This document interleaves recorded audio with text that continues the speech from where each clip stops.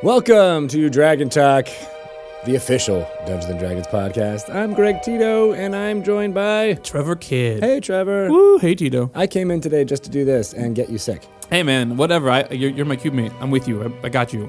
Everybody else listening to this, we're going to try to infect you through the airwaves. Yeah, it's never been tested before, but now, for the first time, we're going to put out sickness throughout the waves. Yeah, Tito's really trying, I can tell. He's like trying to spew all that sickness through the airwaves here. I've seen like a handful of people so far in the office, and they've all been like, "Are you okay?" No. What's Mike? I guess not. I guess I look pretty terrible. Great. You looked fine, and then I came in, and you were just like literally, you were just sitting there, and you were kind of shut off. It's like he's conserving all of his energy for this podcast. Exactly. I'm taking like a little bit of coffee, so I got some energy going on, and we're gonna talk to some amazing people. Yeah, this is a pretty fun podcast we're about to have. So. Planescape Torment. There we go. Enhanced edition. I was waiting for Tito. Is coming soon. Like he knows I know this, but I'm going to make him say it. Yeah, no. It's I'm excited that the announcement. I know some people were like, "Oh, look, it's going to Planescape's coming back to tabletop." No. Well, maybe one day. Maybe. But here we're here to talk about Planescape Torment, the Enhanced Edition. Exactly, with the writer of the original, and this one, Chris Avallone. Yep. As well as Philip Daigle from Beamdog. Yep. This should be super fun because those are both guys. They talk well and they know a lot. So I'm just gonna sit here and be like, yeah, what you said, yeah. And should we tell him that we actually recorded this like months ago? We had this interview in the can. Yes. Everything was planned. We were good producers and had everything ready for this. But then we lost it. We lost the audio. The audio is no more because it was so far in advance. We've never done that before. Yeah. So we're doing it again. There's other things we can talk about now that we're a little bit closer to it anyway. Exactly. So that was the idea. It would be better to record it anyway. So yeah. So you're hearing this on Thursday. We actually recorded it the Monday, just a few days before this Thursday. That's right. Which we've been trying not to do. Tito's been been having us on a great schedule where we're like, oh look, we're like a month ahead of time. This is awesome. Exactly. And that's mostly because Mr. Ryan Marth. Can I talk about this? Yeah, he's having a baby very soon, any day now. Another baby, a second baby. I'm gonna have to start talking to you about your other kid now, boy or girl. Oh wow, he's got the. I shouldn't say the trifecta because he's only got two kids, right? He's got the whatever the two thing is of a trifecta. Don't make me laugh anymore because I'll just cough. The duofecta. The duofecta. I don't know. Yeah, so that's gonna be exciting, and we've got like a bunch of episodes ready to go, so that he doesn't have to come in right when the baby is brand new. But we're gonna give you like a month, and then we're gonna put you back in the word mines. After a month, he's gonna be like, "Can I please get out of the house and come record this podcast with you?" I know the deal. Tales from the Yawning Portal is out now in stores. Yeah. April 4th, it is out everywhere. Yes. You can buy it on the Amazons. You can buy it on most bookstores, Barnes & Noble, things like that, everywhere, in addition to your friendly local game store. And I would say it probably makes more sense to buy it at the game store, honestly. Yeah, I mean, do what suits you, but, you gotta support those game stores. Exactly. They liked your business, and they provide a nice, happy home for you to play some games. So unless they're jerks, then in that case, don't buy their stuff. Exactly. But you know how that is.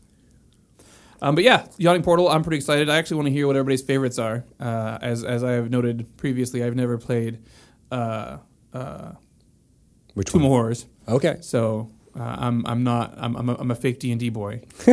So I did it for the first time. Actually, I ran it at PAX East. Nice. And I was like, oh, this is my first actual connection with this, and it was super fun. Yeah. So how many people did you kill? At least 2 outright. Yeah. And I think one player, I might have said this on the podcast already, but he said, that's the first time I've ever been disintegrated or like destroyed. It's like my players have, my PCs have died a couple of times, but never just full out destroyed. My entire body's gone. Yeah. Like, yes. And that's what Tomb of Horrors can bring to the table. Yeah. So if that's your bag, play that one. Yeah. There's definitely a lot of other adventures in Yawning Portal, which are all pretty awesome and different and classic, though. So don't feel like you have to play that one. And some of them are bite-sized adventures. So I know a lot of people, it's tough to get into the 256-page long adventures that we've been putting out every year. And this way you can get into like a smaller bite-sized type thing. For sure. And if you're looking for other smaller bite-sized stuff, go ahead and check out the Dungeon Masters Guild. That's right. Because there's a whole bunch of content over there submitted by different peeps. And if you're looking for something that like a lot of people have reviewed, those float up to the top as well. Or you can go digging in and find some new gems. But I would definitely check those out because there's a lot of smaller adventures. There's a lot of adventures that tie into other things. So please go check that stuff out. Or, just go play more giant stuff. Because giants. So many giants. We're going to get a segment coming up pretty soon. I don't know what it is. I should have looked that up ahead of time. It's a lore sage advice you should know.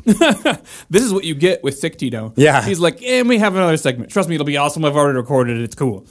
I think it's actually a sage advice because I did some with Jeremy, and I know people are. It's just on Twitter today. People are chomping at the bit for more of those. So yes, it will be one of those, and it'll be wonderful. Yes. So let's listen to it now.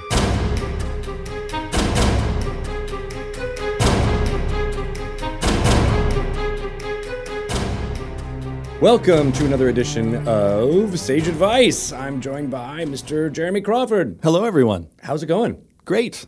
Today, we're going to talk about wild shape. And in this segment, we delve into deep intent as well as rules on how Jeremy would run it, perhaps in his game, as well as the official ruling on how we do it. But of course, Dungeon Masters are free to ignore all of this. This is more of a guideline.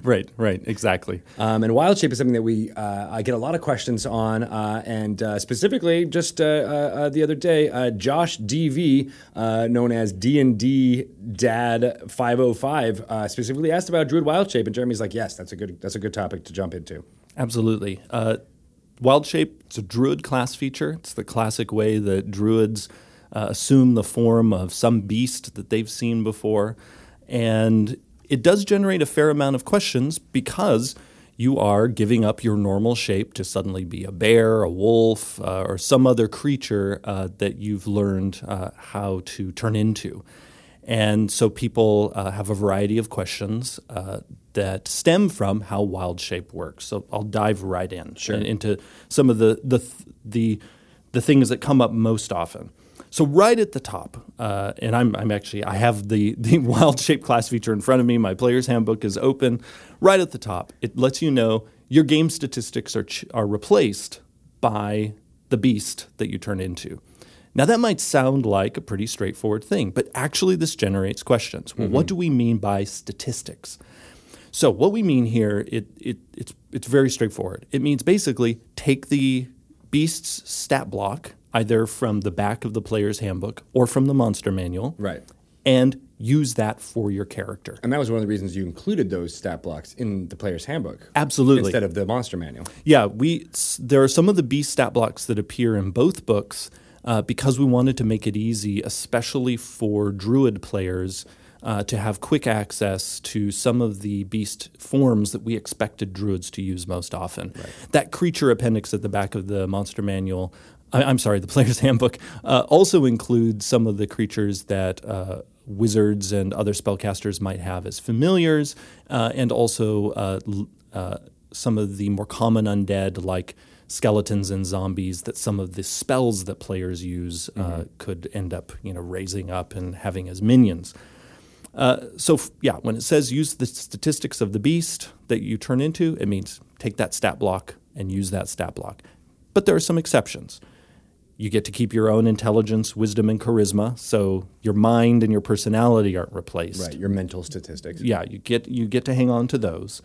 And you also hang on to your skill and saving throw proficiencies. So those things you've learned as a character, you don't forget them when you transfer over. How does that work?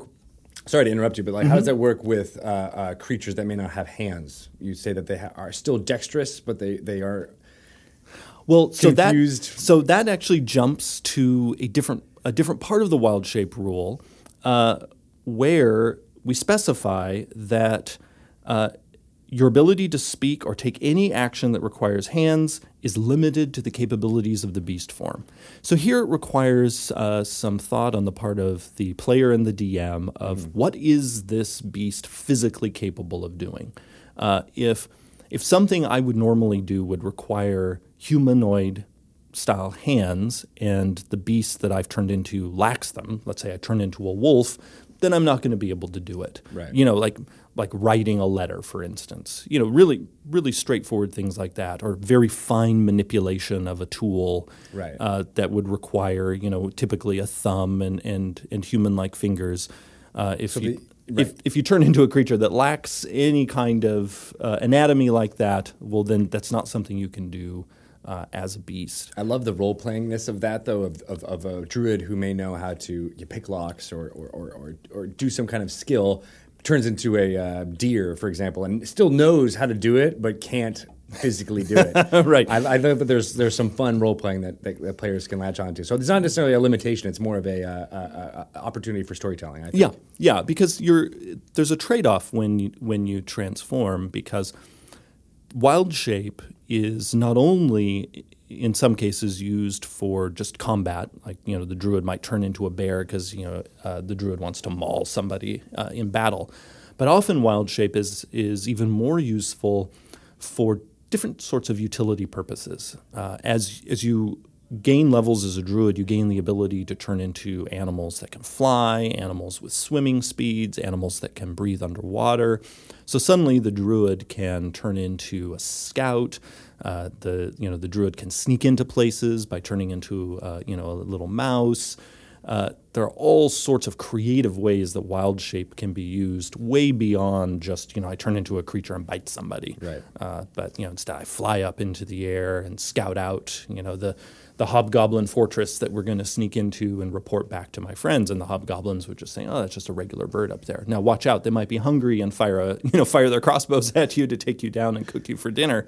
Or if they know there's a druid or a shapeshifter, they're like, "Oh, they might." They might be on heightened alert and be suspicious of especially any beast that shows up that's not native to the region. Right. That's also something a druid should keep in mind is as they transform. If they're trying to blend in, and they're in a snowy area and they suddenly turn into a tiger that is not the type that would normally be in that region, well, they might raise some suspicions. Exactly. So, as I mentioned, you retain your personality, your knowledge, and whatnot, but you are limited by the anatomy of the creature you transform into. You keep your saving throw proficiencies, you keep your skill proficiencies. Now, there is a thing here where if you and the stat block that you've just assumed, this creature, if you have the same proficiency, you use whichever one is higher. So let's say you transform into a creature that has proficiency in the stealth skill, and you also have proficiency in the stealth skill. But you take a look at the stat block and you're like, wait a second, this beast is actually better at stealth than I am. Well, then use the beast's stealth, not yours. Got it. So you get to benefit from that increase. But it can go the other way if you change into a creature that has a higher stealth skill. You mean lower? No, higher, because then you would assume whatever the creature has. The lower, right. So right. If you actually are sneakier than you, the character, are sneakier than the creature that you are, you can use yours. You get to use your proficiency bonus. Right. But you do use the creature's dexterity modifier. Oh. This is where it gets tricky. Yeah. Use your proficiency bonus for anything where you're both proficient, but only if yours is higher, but you use the physical stats of the beast. Now I really want to do like a stealthy druid who is silly and chooses the wrong animal every time. You're like, I'm a horse. You're like, well, your dexterity isn't quite that high, so you clip clop and alert the orcs to your presence in the dungeon. Well, plus I'm enjoying just the image in my head of the horse trying to sneak around. That's such a cartoon. Yeah, well, I don't see you there, Mr. Ed. Just a horse. Leave me alone. I'm here. Another thing in Wild Shape is while you're in beast form, you can't cast spells.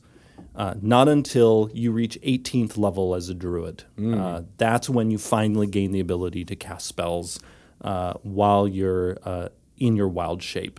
And why was that? Was that a significant change from previous editions? Because I feel like we used to be able to do that earlier in the level.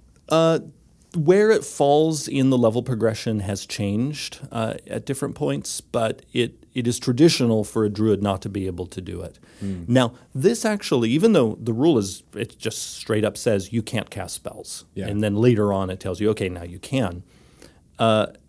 This still actually causes some questions because in the rule, that bit that says you can't cast spells is right next to the sentence that also says your ability to speak or do anything with your hands is limited by the anatomy of the creature. So the reason why this causes questions is sometimes people think that somehow these two concepts are intertwined. And so then they'll say, okay, what if I transform into, say, a gorilla?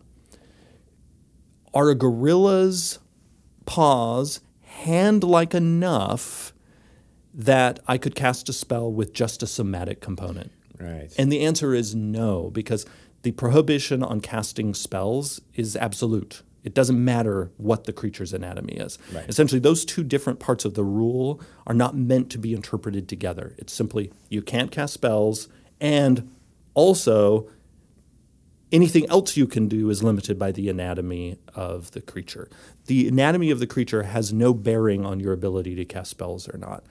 And then a person listening might wonder, well, why can't I cast spells if it isn't anatomical? Part of it's game balance.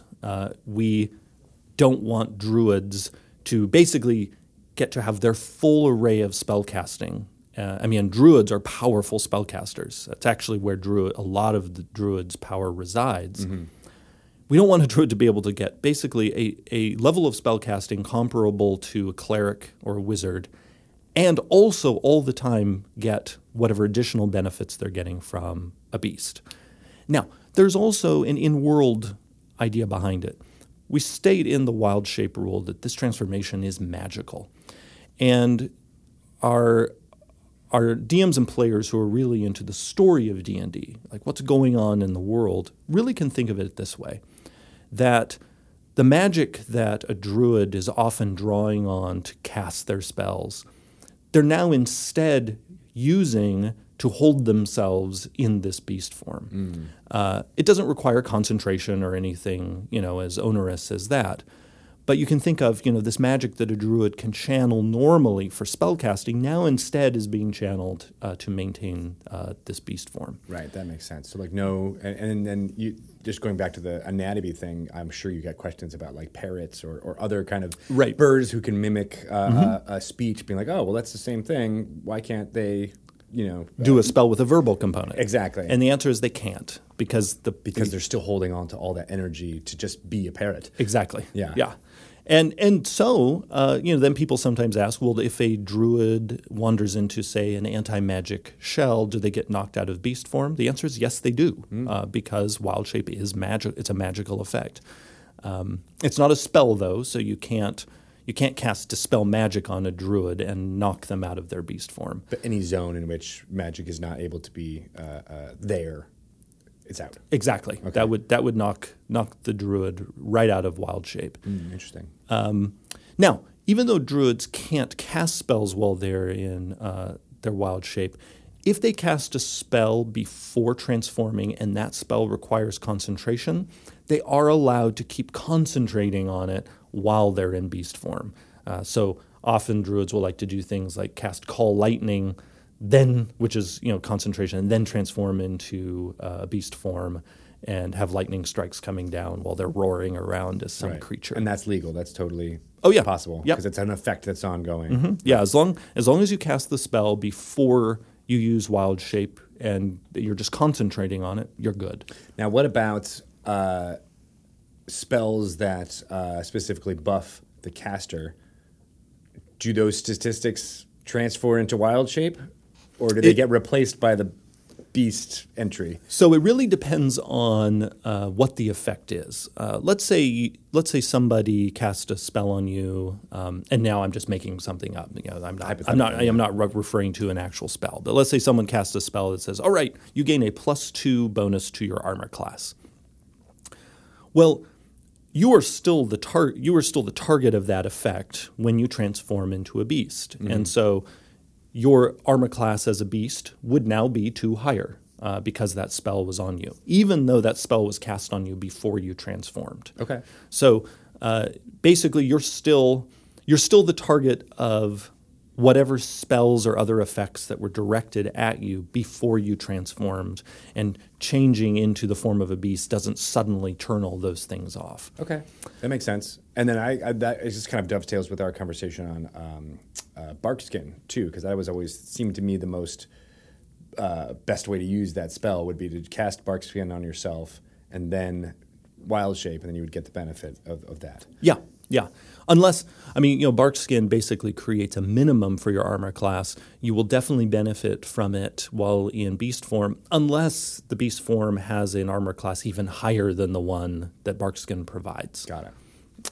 In that case, Barkskin is still doing its job, because its job is to make sure your armor class never falls below a certain threshold. Right. Okay, cool. So there's another bit of wild shape that generates a lot of question, and that is we state that while in wild shape, you retain access to all the features from your class, your race, and any other source, and you can use them if the new form is capable of doing so. Oh, and when we say any other source, this also includes things like feats. Feats are a feature. It's just a feature you're getting from elsewhere in the game other than from your class or your race. You have access to all of these things as long as, again, you're physically capable of using them. Now, this is very open-ended. That's an if. That's a big if. And we were very purposeful in being this open-ended because there are so many different types of animals you could turn into, so many different feats, features, and racial traits. If we got too specific, we would end up actually being far more restrictive than we intend to be. And so really the message I want to give out to our listeners is this rule is written in a spirit of permissiveness. We actually want you to be able to use as many of your class features, racial traits, feats, etc., as possible, but within a sort of with a limit based more on narrative than on game balance. So when you think about what is your person physically capable of doing, if it's a feature that obviously requires the kind of manual dexterity that needs human-like hands, well, you're not going to be able to do it in your beast form. If a feature specifically refers to a specific kind of anatomy that you lack, I'm again hypothetical. Let's say you have a racial trait that refers to your wings, like you're an Aarakocra, and you transform into something that lacks those wings. Well, you don't have access to that racial trait. Got it. Now, those aren't the combinations that people usually have questions about. They usually have questions about things like one that comes up a lot is I'm a Dragonborn. I transform into a beast. Do I get to use my breath weapon? Well, again, this rule is written in an attitude of permissiveness. And also, I'll just say as a DM, my attitude is also very permissive. The Dragonborn racial trait, all it says is you exhale this breath weapon. We don't talk about it's tied to a particular organ in your body. Right. There's no physiological explanation. We don't give an anatomical explanation for how a humanoid creature is launching lightning out of their mouth, or whatever it is that the Dragonborn don't want to get into the weeds there. is exhaling. All we say is you exhale this. And so basically, any creature that has lungs or the ability to exhale something, would you say? I would even be more permissive than that. That as long as the creature has a mouth-like orifice, I'm fine with the Dragonborn using their breath weapon. So like any kind of worm type creature is fine. As long as they're a roach or some kind of bug, you would be okay with them breathing fire? If the particular creature has something that you can imagine them exhaling this from, whether it's fire or acid or lightning or whatever the particular Dragonborn is exhaling. As a DM, I think I would rule the other way. I think I would rule you need to have some kind of the exhale being the word that I would latch onto. Well, I was summarizing here. We're gonna right here on air. we're gonna flip to the Dragonborn and take a look. All right.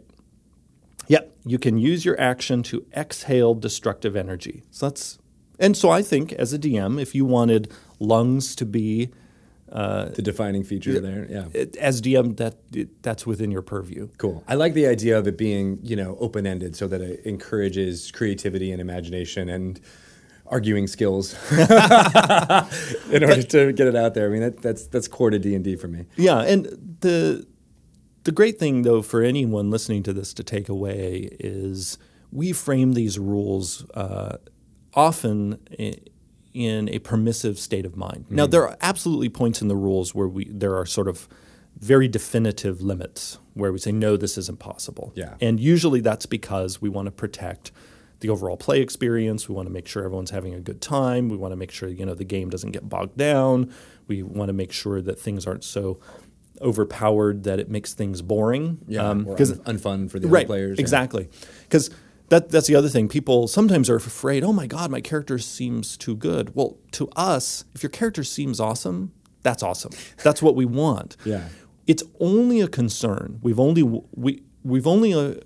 wandering into the realm of, oops, something's wrong here. If your character has become so powerful that no threat seems threatening, that everyone else basically feels like your character is grandstanding. Basically, if like every combat encounter or social interaction or whatever the situation is, it's always the same character who says, "I've got this," and everyone else is basically there just to clap and oh, you're so wonderful. Now, if a group enjoys that, if a group likes playing the groupies to one other character, well, then that's also awesome. If it's set up that way. Yeah, right? yeah. I mean, that's because so much is about the bliss of a particular group. If the group loves how something is playing out, then that part of the game is a total success. Even that same thing in another group might not be so great, and then that's an opportunity for the DM to recalibrate. Let's modify things a little bit. Makes sense. So another class feature that comes up a lot, where people wonder, does my druid benefit from this while in beast form, is the feature unarmored defense, which the barbarian and the monk both have, and other classes and subclasses, not only that are officially in the game, but that we've also experimented with in Unearthed Arcana, have similar class features, where basically, your armor class gets set a particular way, usually when you meet certain criteria. In the case of the barbarian and the monk, it's when you're not wearing armor. Mm-hmm. So people wonder, does this work when I'm in beast form? And it then gets even trickier because some of the beasts that you turn into have natural armor. And people wonder, well, does that count as armor? Okay, so there's several things here for me to unpack. Yeah, there's a lot. So first, those rules refer to wearing armor. You don't wear natural armor. So anything in the game that says when you're wearing armor, this thing doesn't work, that never applies to natural armor. That's your skin or it's your scales, whatever's providing your natural armor. You're not wearing it; it's you. Right, it's part of your body. It's part of your body, and that restriction against wearing armor is the artificialness of being a humanoid with soft skin, having to wear strapped-on armor and stuff like that. Exactly, that's where that comes from. Exactly, a natural beast doesn't have any of those limitations. Right. So right away, the natural armor is not shutting off something like unarmored defense. However, this goes back to the rule that's crucial in the game, that different armor class calculations don't stack. You never use them all at the same time.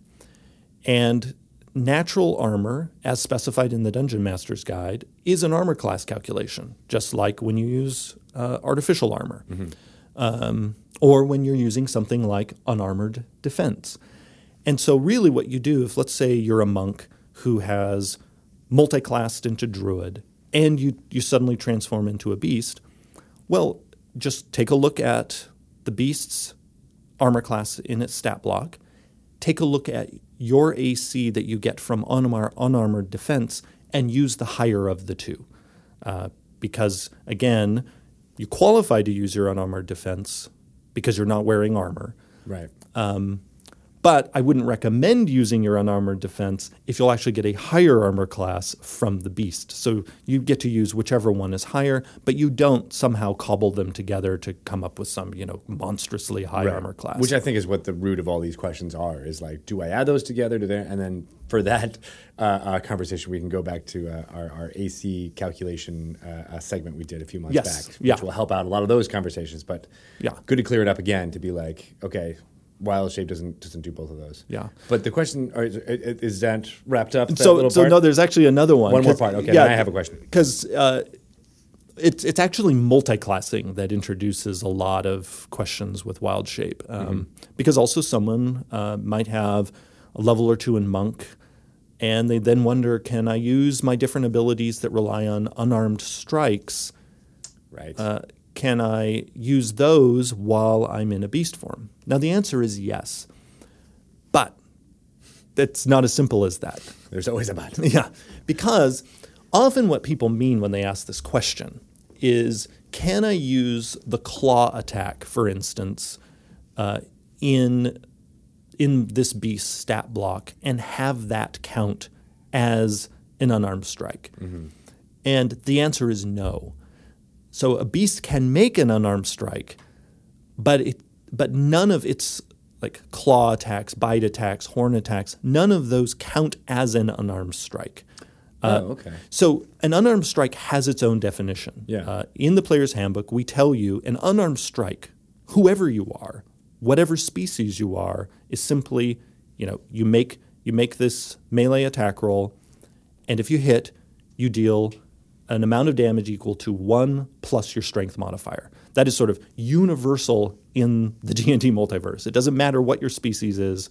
Your unarmed strike is 1 plus your strength modifier, whatever part of your body that you're using. Although the assumption in the unarmed strike is that you're using a part of your body that would not pierce or slash. An unarmed strike is a part of your body that deals bludgeoning damage. Mm-hmm. Unless you happen to be playing a player character race like a Tabaxi or something where you get a special exception. Right. It's meant to mimic a punching, kicking. Punching, yeah, because an unarmed strike isn't just your fists. It can be your feet, a knee, a slam with your a headbutt. Side, a headbutt. Yeah, which is far more likely if you're a creature or rearing up and sort of slamming into somebody else. All of those could be imagined as unarmed strikes. So then why does claw and bite not satisfy those? So it's simply because they are already defined as their own thing in the monster stat block. They are a defined action called claw, called bite. They're not called unarmed strike.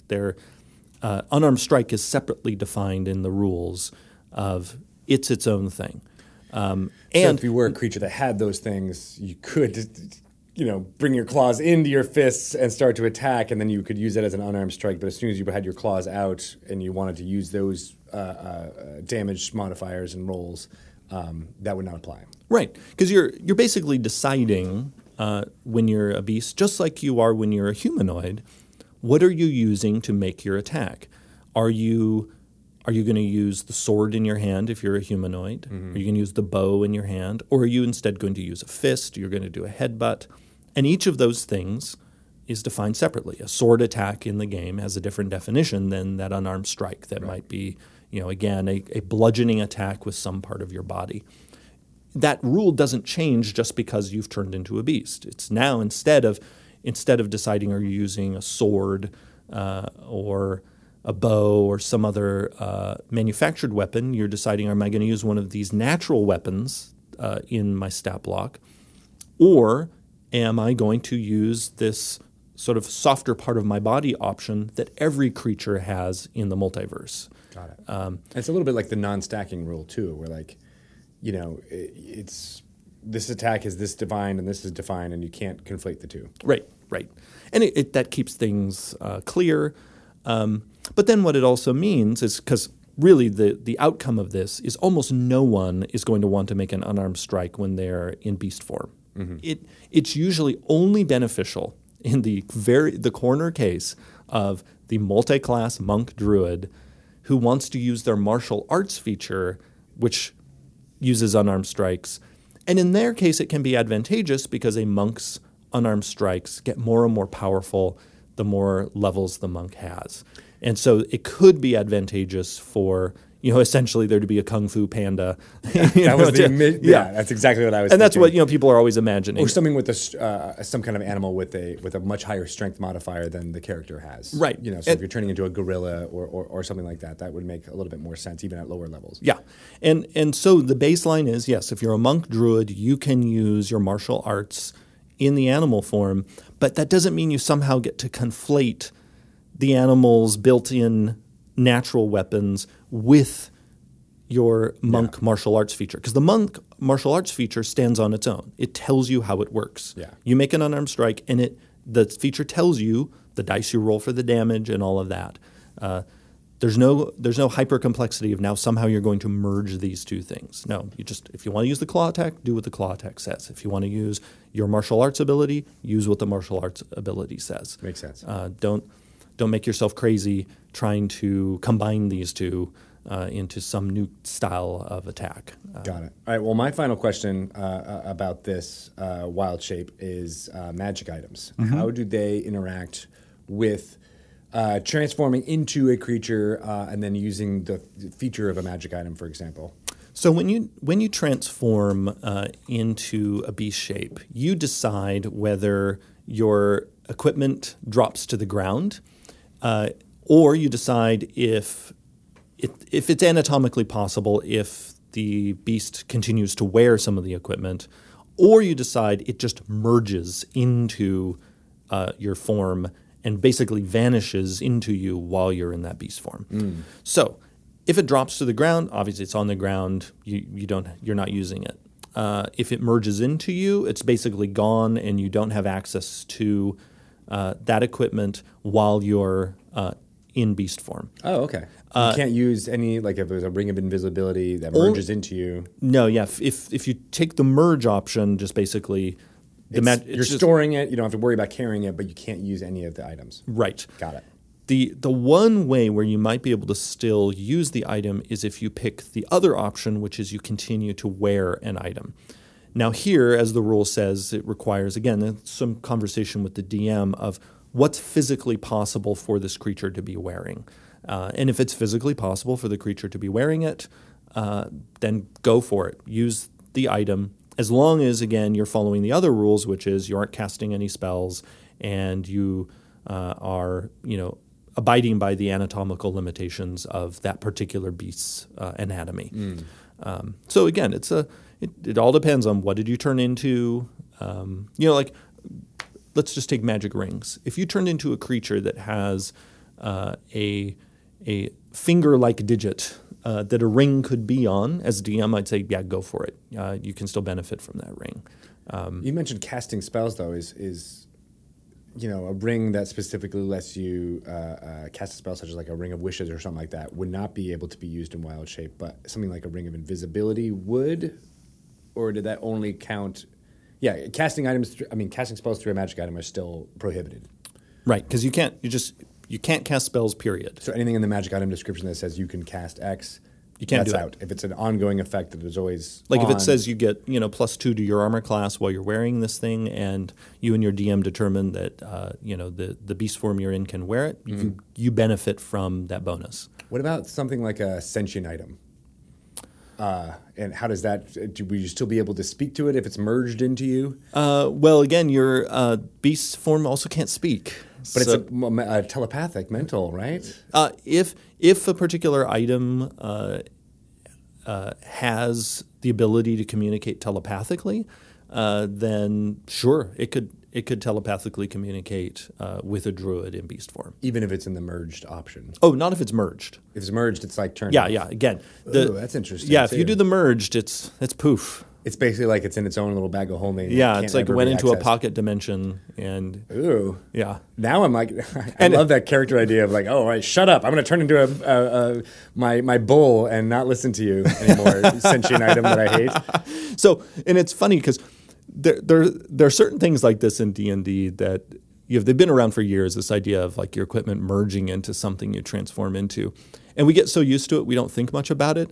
But anytime I think about it, this is one of those things where like, this is really gross and kind of strange. Right. Like the scimitar I was carrying, this big blade just merged into my body somewhere. Is it like put in a sack, like your body creates this like layer of anti-magic around it, which means it can't be used? Well, luckily we have the fig leaf of, again, this is a work of magic that the druid is performing. If we need to imagine that the items are going somewhere, given that druids are not only connected to the forces of nature, but also druids have a connection to the various spirits and other creatures of fairy, or otherwise known as the Feywild. Mm-hmm. I guess we could imagine that the druid stuff that quote unquote merges is actually being shunted off somewhere into the Feywild, maybe some protected glade where it all just sits there, and then it gets transported back. That's sort of nicer to imagine that it's somehow being stored somewhere in some miniaturized form in my body. Now, if that's the explanation too, now I want to be like a rogue who busts into the Feywild to find the one place where find the druid vault. Yes, everybody's stuff goes. And be like, sorry, can't have it back anymore. And people merge out, and they're like, "What happened to my stuff?" Yeah. So listeners, DMs, we just gave you a campaign idea, the revelation that all these druids, their stuff is actually going to a place, and the bad guys figured out where it was. I love it. Yeah. All right. Any other questions you think pop up about Wild Shape? I'm sure we'll get more, but there are questions sometimes that come up having to do with how the hit points work, because when you transform into the creature as a part of using its stat block, you now use its hit point total. And when we say its hit points or its hit point maximum, we're referring to the hit points printed in the stat block. Sometimes people get a little confused because on the hit point line, it will say hit points, and then it might say 15. And then in parentheses, we give you the hit dice for the creature, basically a way for the DM to give creatures a variable amount of hit points, because the expression in parentheses is basically giving the DM the range of hit points possible for this creature, down to the weakest version up to the most resilient version. The druid, though, just uses the number of hit points that's printed right there. The druid doesn't roll up hit points for the creature. It's if it says 15, that is that creature's hit point maximum, while the druid is that creature. That's good, because you don't have to worry about re-rolling it every single time you switch into Wild Shape, or there being some variance there. It's always going to be that printed number. And sometimes, there are rules in the game that will refer to a character's hit point maximum, and so then people wonder, well, what is my hit point maximum when I'm in beast form? Your hit point maximum is that hit point number printed in the stat block. Whether it's not the highest resilient, best creature. Yeah, because the expression in parentheses is the range of possibilities for all creatures of that type. It is not the range in the wild. Yes, not the range of possibilities for a particular version of that beast. So, all bears have that range of hit point possibilities, but this particular bear, he just has one hit point maximum, he or she. Got it. That makes sense. And then as soon as those hit points run out, you get knocked out of the beast form. And then if there's any carryover damage, let's say you had only 5 hit points left while you're in your, we'll pretend you're a deer. You have only 5 hit points left. Someone hits you for 15 points of damage. Well, the deer form takes 5 of those hit points, gets zeroed out, you get knocked out of deer form, but there's 10 hit points of damage left over. Well, now your humanoid form takes the 10 remaining points of damage. So it's not like any leftover damage is lost. No, all leftover damage carries over. And so that you can't game the system and be like, I'm going to turn into a something that has like 1 or 2 hit points to absorb a huge hit from a big monster. Right. To then be like, the worst that can happen, I'll get knocked into humanoid form. Well, no, you actually take all that damage. Exactly. All that damage is going to, the remainder damage is going to carry over. And particularly dangerous for druids flying around as like little Tweety bird. That might be great to be scouting, but many of those birds don't have many hit points. So if you take a big hit or even sometimes a small hit and you get zeroed out and knocked out of that bird form, well, if you're high up in the air, you're now also going to probably be taking falling damage. Yeah. So sometimes fans wonder, wow, is the druid overpowered because of getting essentially a supplementary hit point pool when they transform into a beast form? This extra resilience is absolutely by design. The druid is meant to have this extra little bump of resilience, whether it's because they're scouting or what have you, or because they have turned into a beast form to engage in battle. But again, this is why the you can't cast spells balancing factor is so important, because again, we didn't want to give you not only an extra pool of hit points and whatever other abilities the creature has, and you still have access to all of your spells, then we would definitely be wandering into the realm of, well, this is a little too much. Now, that said, we're happy to provide druids the ability to cast spells at much higher levels, because by then we expect all D&D characters to be kind of bonkazonks in a good way. You know, where at that point, the characters are meant to be outstandingly powerful. Well, at 18th level, I mean, you're approaching you're approaching the end. Yeah, yes. Right, exactly, like level. That makes sense. So one thing that I feel like we could talk about this forever. But the last question that you were just answering was about hit points and how that works. How do temporary hit points work with Wild Shape? So if, as I mentioned before, let's say a spell effect is put upon you before you transform. Well, it keeps affecting you after you transform. And this includes if an effect gives you temporary hit points before you turn into the beast, well, you still have those temporary hit points. And if someone gives you more temporary hit points while you're in beast form, the temporary hit points still have to follow the regular rules for temporary hit points. CR segment on temporary hit points. Yeah, exactly. You're confused there, but okay, so that there's no special interactions between those two. No. Okay, good. Because, again, the important thing to remember is you're still you. Even though you're now using a different stat block, it's not like you're two separate creatures. I think one reason why sometimes people start almost imagining the druid as like, I'm now two people because, I'm my wolf person and I'm my humanoid person. Is because of the 2 hit point pool thing. But other than that, in all ways, you're still you. You're still the same target who was targeted before. Asterisk, however, your creature type just changed. And so suddenly you might be targetable when you turn into a beast form by effects that couldn't target you when you were humanoid. Oh, okay. For example, a foe might have an ability that can charm beasts. Well, that wouldn't normally work on you when you're in your human or elf or dwarf form or whatever your character's race is. Yeah.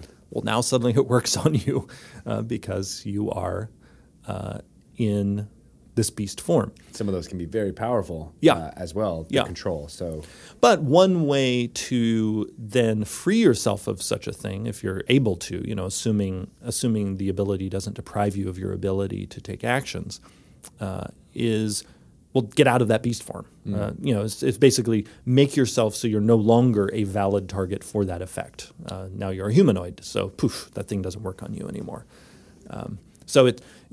There are some interesting narrative possibilities that arise because of the druid changing themselves so dramatically. I mean, because really, this isn't a realm of the game that other characters usually face until the polymorph spell comes into play.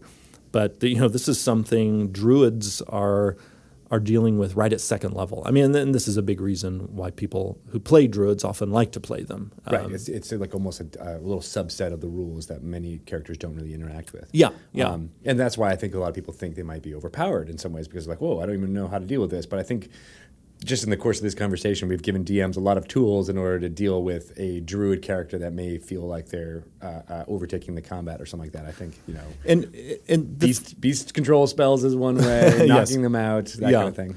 Well, and also the other thing to remember is most of the beasts in the game that a druid can transform into over time are going to have a lower armor class than a comparable humanoid because humanoids, both because of manufactured armor and other abilities, will, over time, get very high armor classes.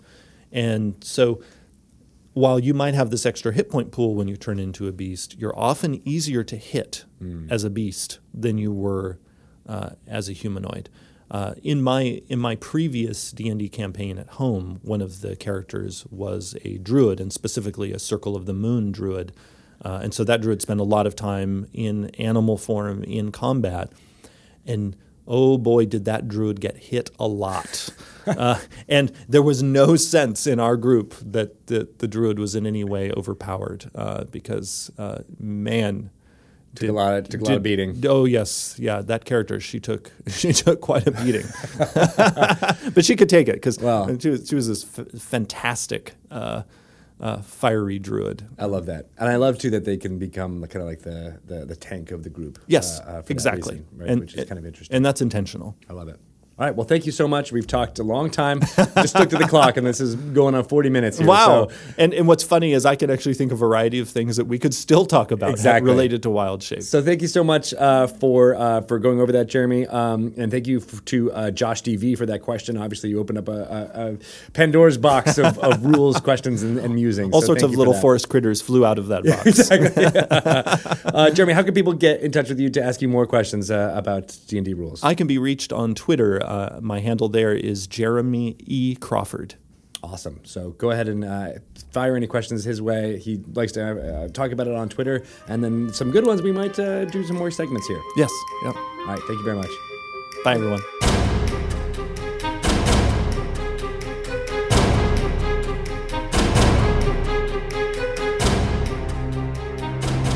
It is always great to talk to Jeremy. As he says, right before we recorded that, he's like, we're known to gab, so we're going to have a long conversation, and it was like, I think this was the 46-minute long segment. So, what did you guys talk about on this one that people probably just listened to?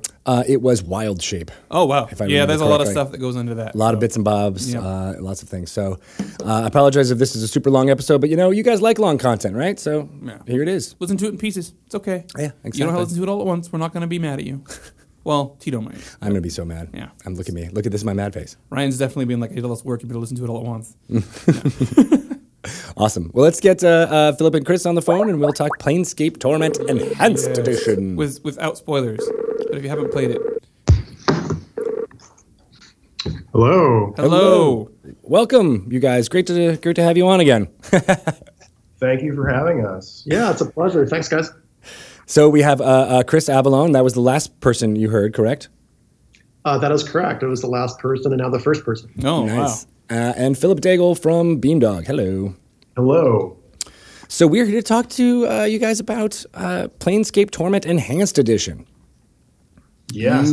Excited. You had a fun countdown that got people very excited. In fact, some of them were even being like, "Oh, is that going to be a tabletop product?" But we're like, "No, it's the best video game story ever told." So I don't think anybody was really disappointed. Yeah, we were about as subtle as a sack of oranges to the dome. It was a lot of fun though. Like we weren't trying to be subtle. We were just sort of playing around because in the past we've done countdowns before for Baldur's Gate, Icewind Dale, etc. So. Mm-hmm. We made up a little story that, we have a travel website coming called Planescape, which is, of course, Planescape. Mm-hmm. And we teased people all weekend, and at the end we announced, hey, Planescape Torment Enhanced Edition is coming. That's awesome.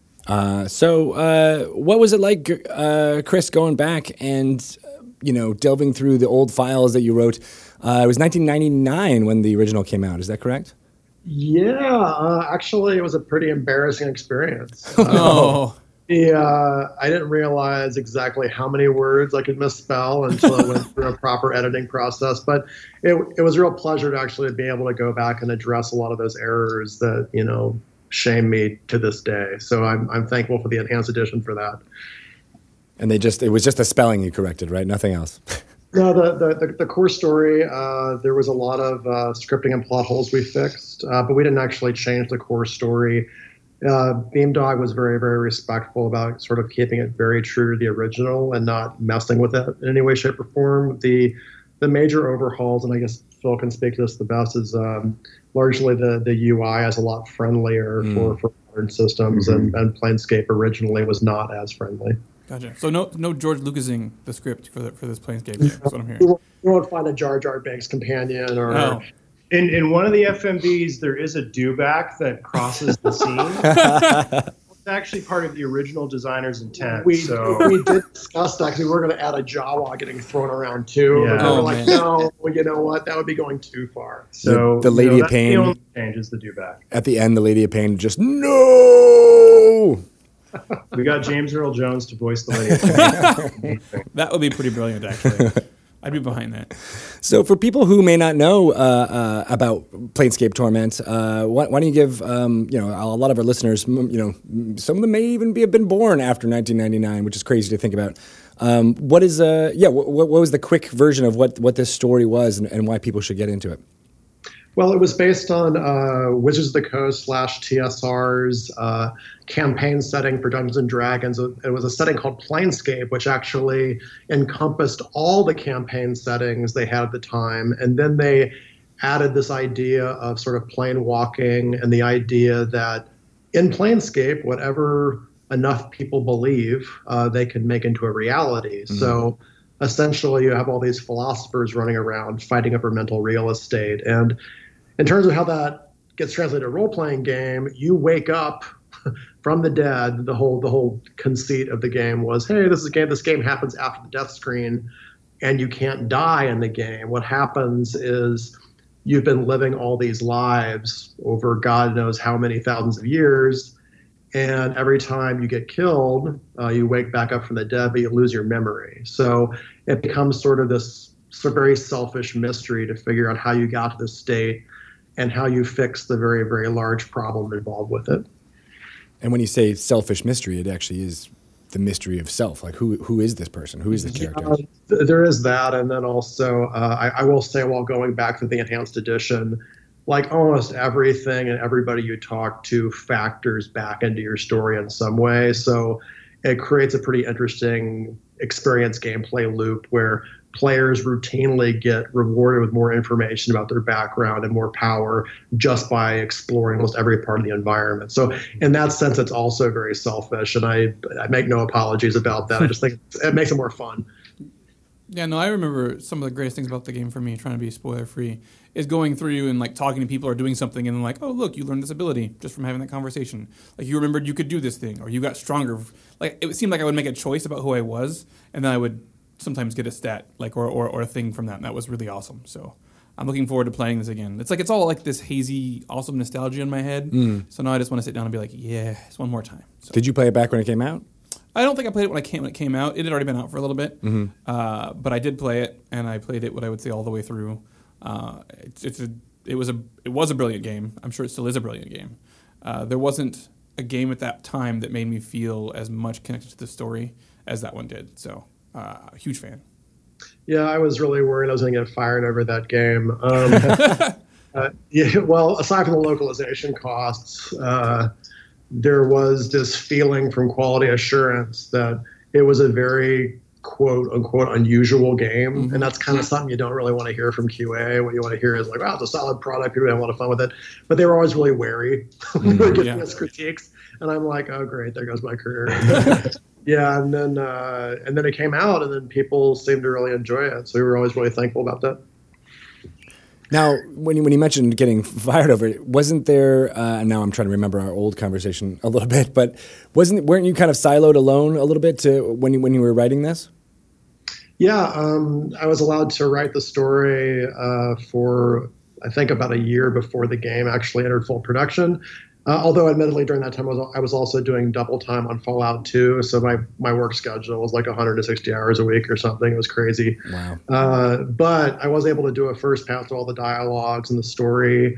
And the leads and Colin McComb, the other writer, came in at intervals during that period. We just started building up from there. So I feel like there was a proper amount of time spent for pre-planning. And then also we had the advantage they were using BioWare's Infinity engine, which sort of most of what we had to worry about was content.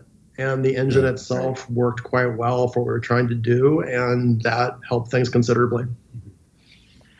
And Philip, you guys worked on enhancing this game. Enhance. Leading directly off of the Infinity Engine stuff. So Planescape actually forked the Infinity Engine before Baldur's Gate actually shipped.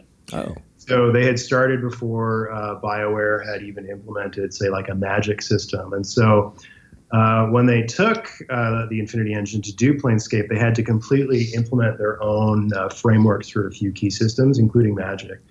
And so when we showed up, we thought, hey, these engines are pretty close together. It should be pretty straightforward process porting the data from one game into the other version of the engine. And we discovered that was not, in fact, the case. It was a much, much more involved process than we were expecting. We had to completely rebuild the spell subsystems. There was a lot of stuff in the game that was markedly different from the Baldur's Gate version of the Infinity Engine. And so in the end, we kind of realized that they were more cousins than, say, perhaps direct siblings. And I don't want to overstate the differences. I mean, it's still the Infinity Engine, and we still, knew exactly what to do. But the volume of difference was very surprising to us, especially because Planescape had these, amazing, very cinematic, almost JRPG spells. And seeing how they implemented that was just really interesting. Yeah, the process for that, we actually had a dedicated spell designer, a spell programmer, and a spell artist in addition to cinematic support for it. And the brainchild for that was one of our producers, Ken Lee. He had just gotten off of Final Fantasy VII, and he and that Planescape was going to be the game that had the most earth-shattering PC versions. And we were like, oh my God, these things are insane. Well, there's a Modron cannon? Oh my God. Drop meteorites in the plane. Like, I was like, oh my God. But it all came together, and I was pretty impressed, and the team did a really good job with it.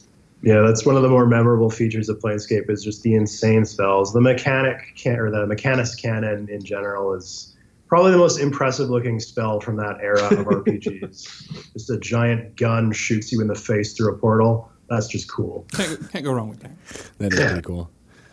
So here's where I admit that I've actually never played Planescape Torment. I don't know why. It was always one of those things that I was like, oh, I'll get to this eventually. I played through many of the Baldur's Gate things, but Planescape just never. I think it was because in 1999 I was playing Alpha Centauri like crazy.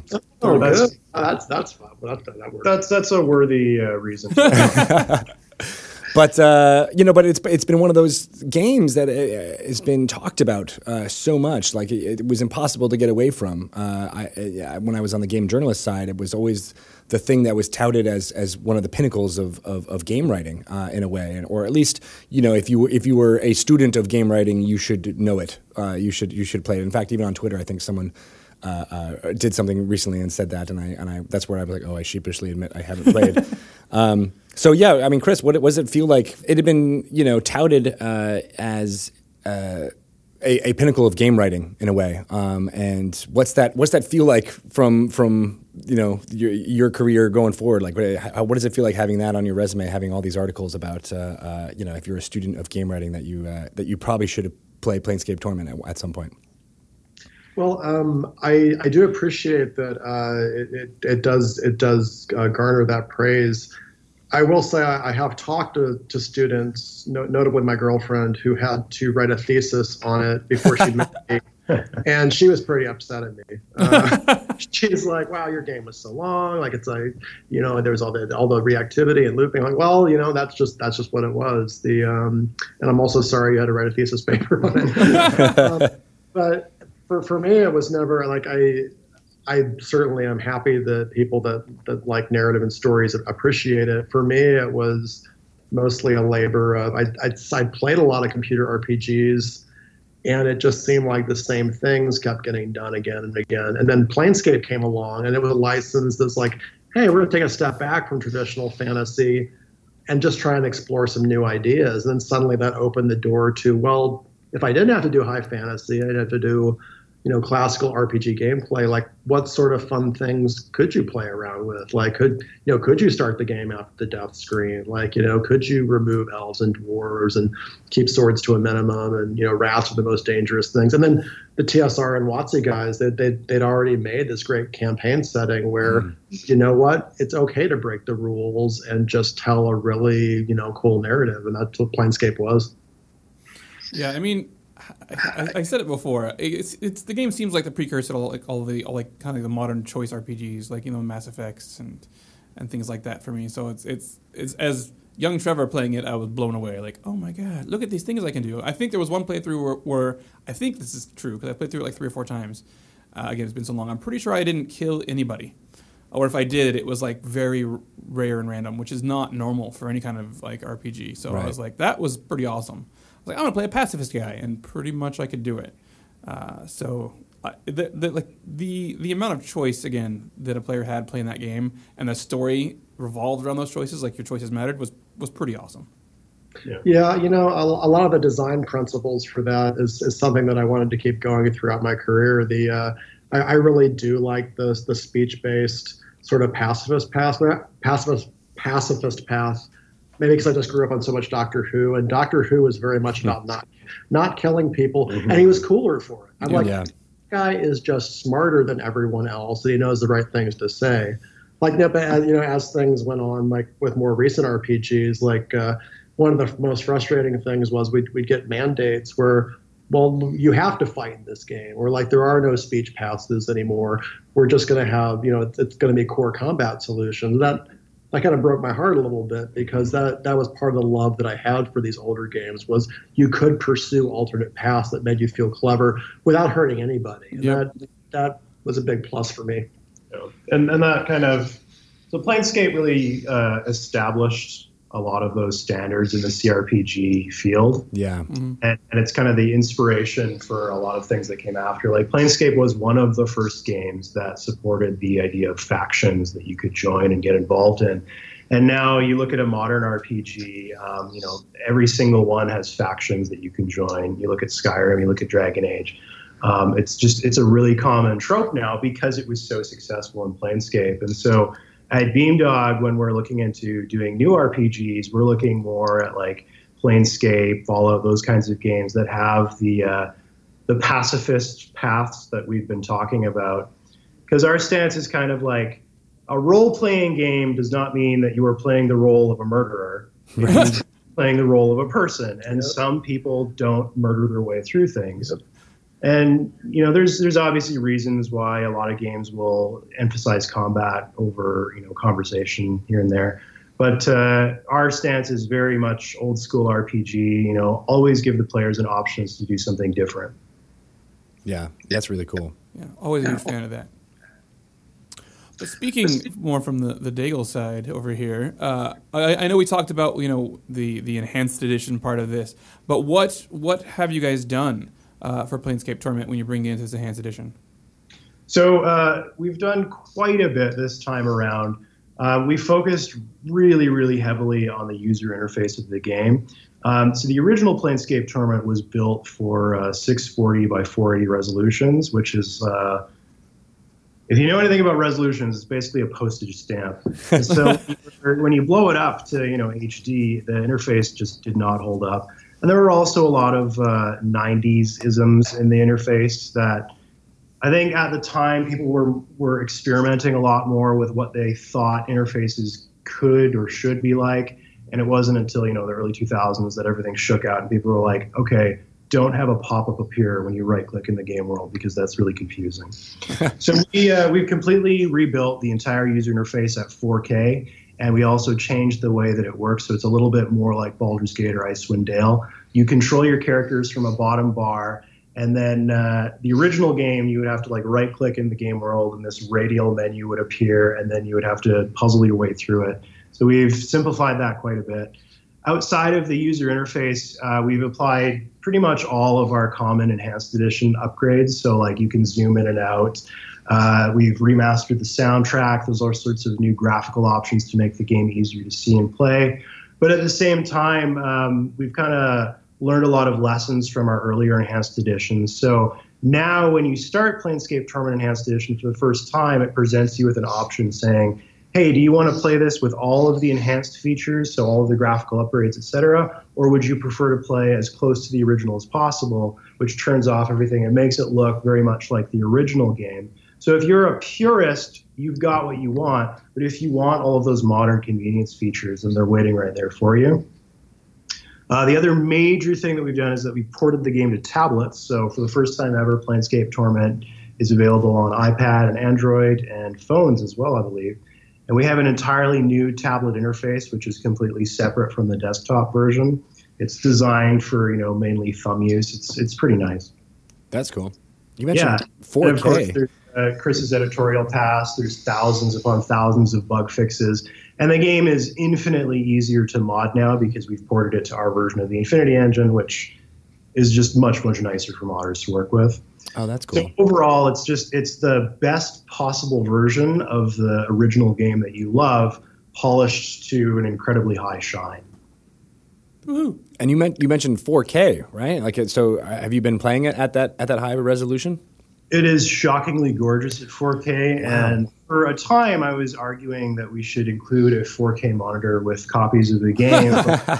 I was eventually shouted down in the discussion meetings. That might increase the price of the game a little bit. So, well, a tidge. A little bit, but I think people would have been very accommodating to it. I need an excuse to get a 4K television. I got a 4K monitor already, so now I just need a 4K tablet too. Oh man, one day. One day.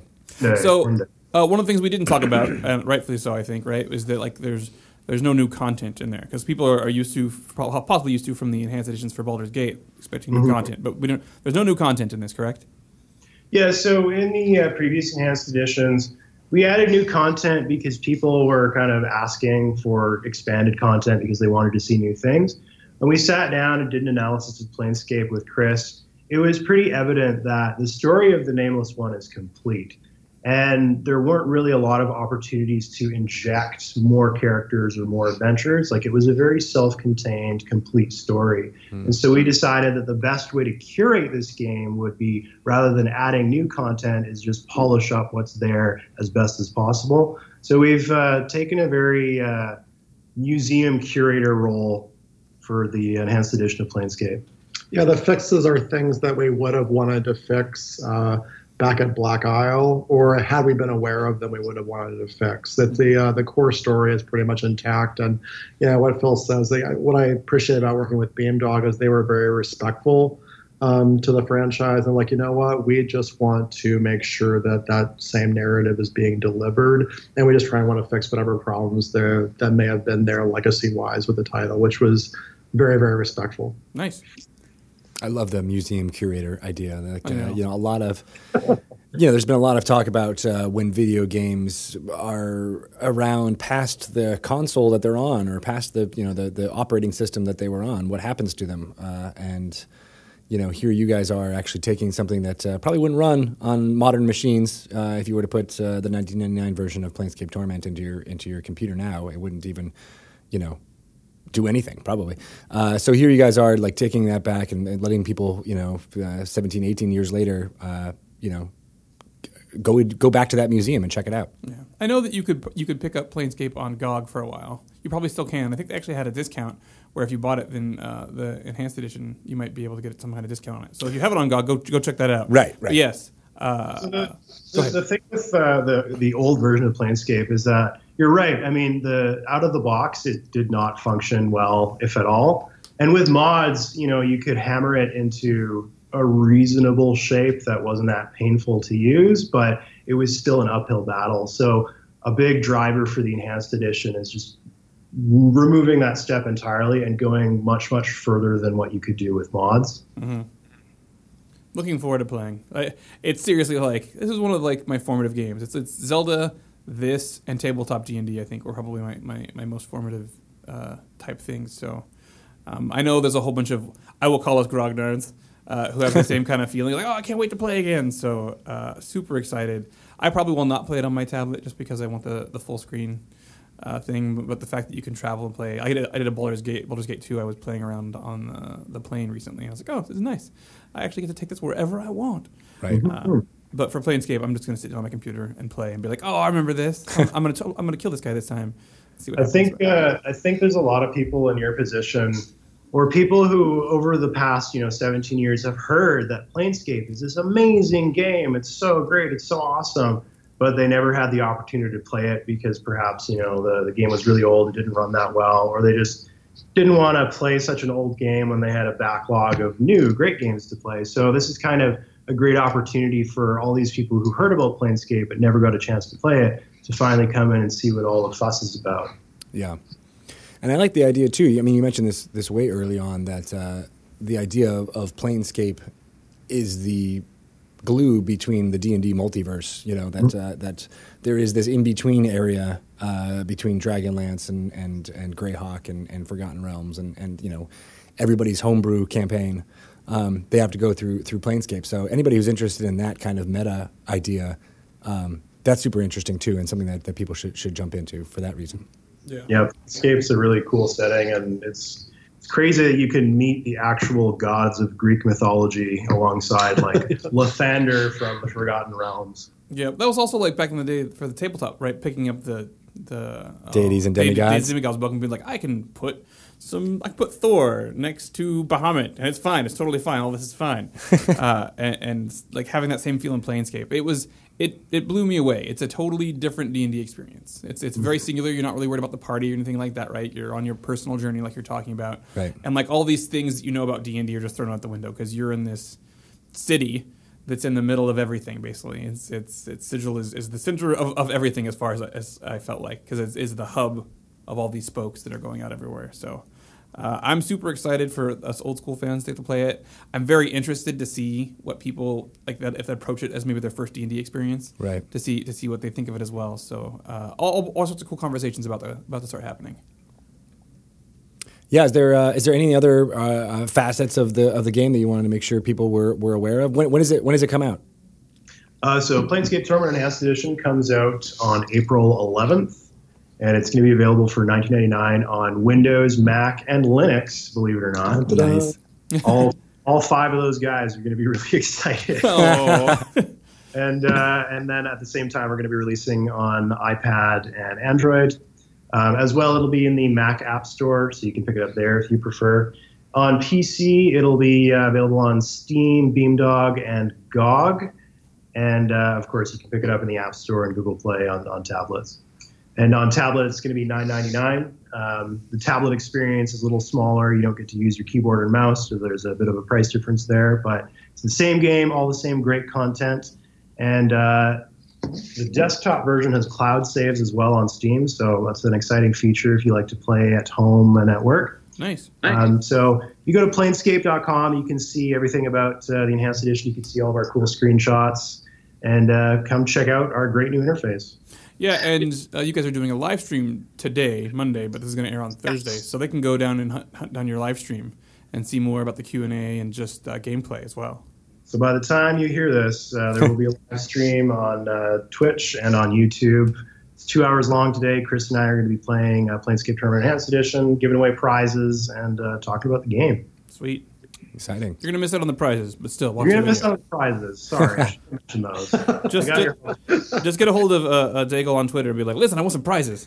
Yeah, so if you successfully threaten me to the point where I feel scared, I will give you a treasure of some sort. I don't know you want to put that on the air, man. I know, that's one. It's going to happen now. What are you doing? Someone's just going to tweet you your address. Yeah. Yeah. That's all it takes. This is a security check. I'll now know what to protect. There we go. They're the red team. That's awesome. Go to planescape.com to find out more. Yeah, planescape.com. Oh, book your travel. We have to tell the story of the Planescape. Yeah. Domain. So Trent, the owner of Beamdog, he likes to buy domain names well ahead of when we will need them. So he was fishing around for planescape.com back in like 2013 or something. And a dude owned it and was willing to sell it.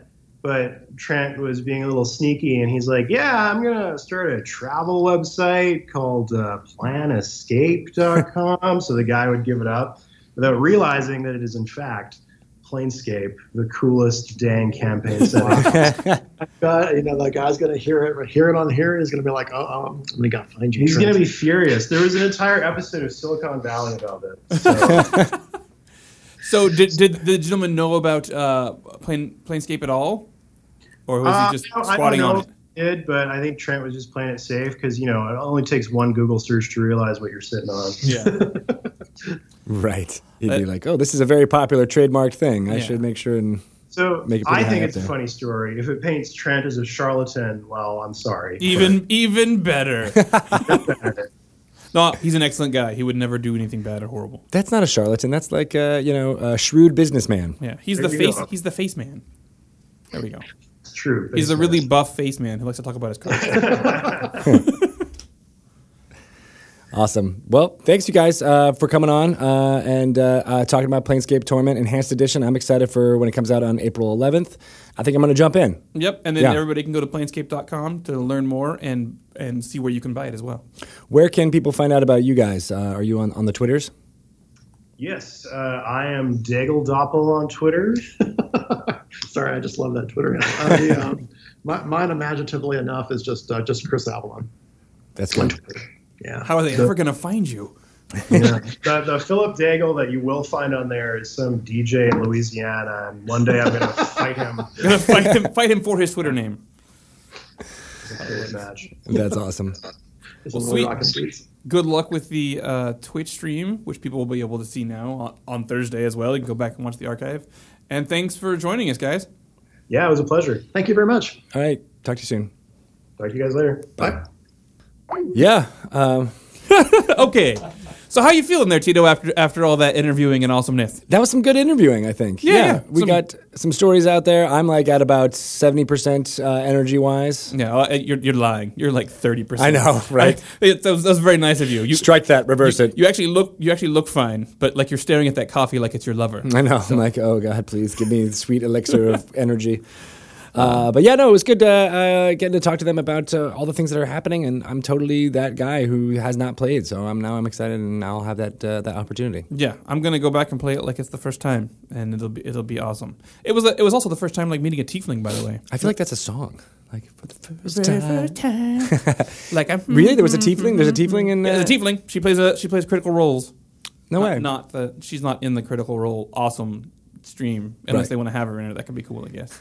But she plays a critical role. Yeah, she's pretty awesome in Planescape Torment. I was like, whoa, tiefling! That was my moment of like, what is that? Right. So pretty early on. Neat. Yep. Yeah, 99. That was like before they were in the forefront. Yeah.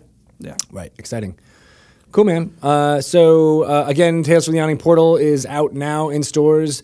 Go check it out for bite-sized nostalgia through D&D's past. And Planescape Torment Enhanced Edition is out April 11th.